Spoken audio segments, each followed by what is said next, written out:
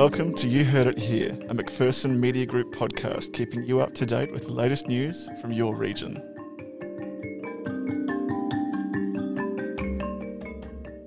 I'm Michael. And I'm Danica. Let's take a look at what made news today.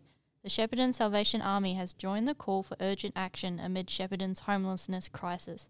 The service said there needed to be a significant increase in housing and case management support for the rising number of locals struggling with homelessness. Salvation Army offers a spread of services, and the Shepparton program has seen significant increases in homelessness in recent months.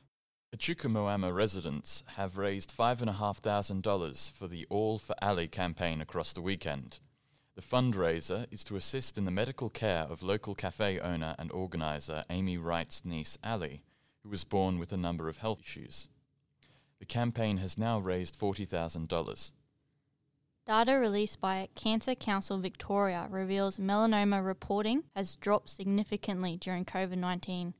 Reports to the Victorian Cancer Registry decreased by 31% in the first period of restrictions in Victoria. These new numbers underline concerns from healthcare professionals that cancers are not being diagnosed because people are nervous to visit doctors during the pandemic. Shepparton small business owners can take part in free online courses as part of a Victorian government program to help pandemic-affected operators. The program, called Upskill My Business, has seen about 25,000 Victorians participate in one of the 128 university-run short courses. Echuca's Ollie Wines has played down speculation he will seek a trade back to Victoria at the end of the AFL season. The 25-year-old is contracted with the Power until the end of 2022, but he has consistently been linked with a move back home.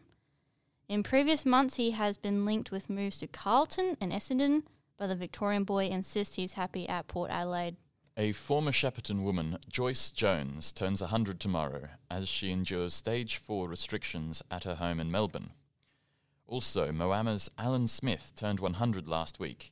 However, with New South Wales restrictions, he was able to have a small celebration at the RSL. Finally, Greater Shepparton has recorded 2 new cases of coronavirus, taking the region's tally to 17. Victoria recorded its lowest day since July 5th with 116 new cases and 15 deaths.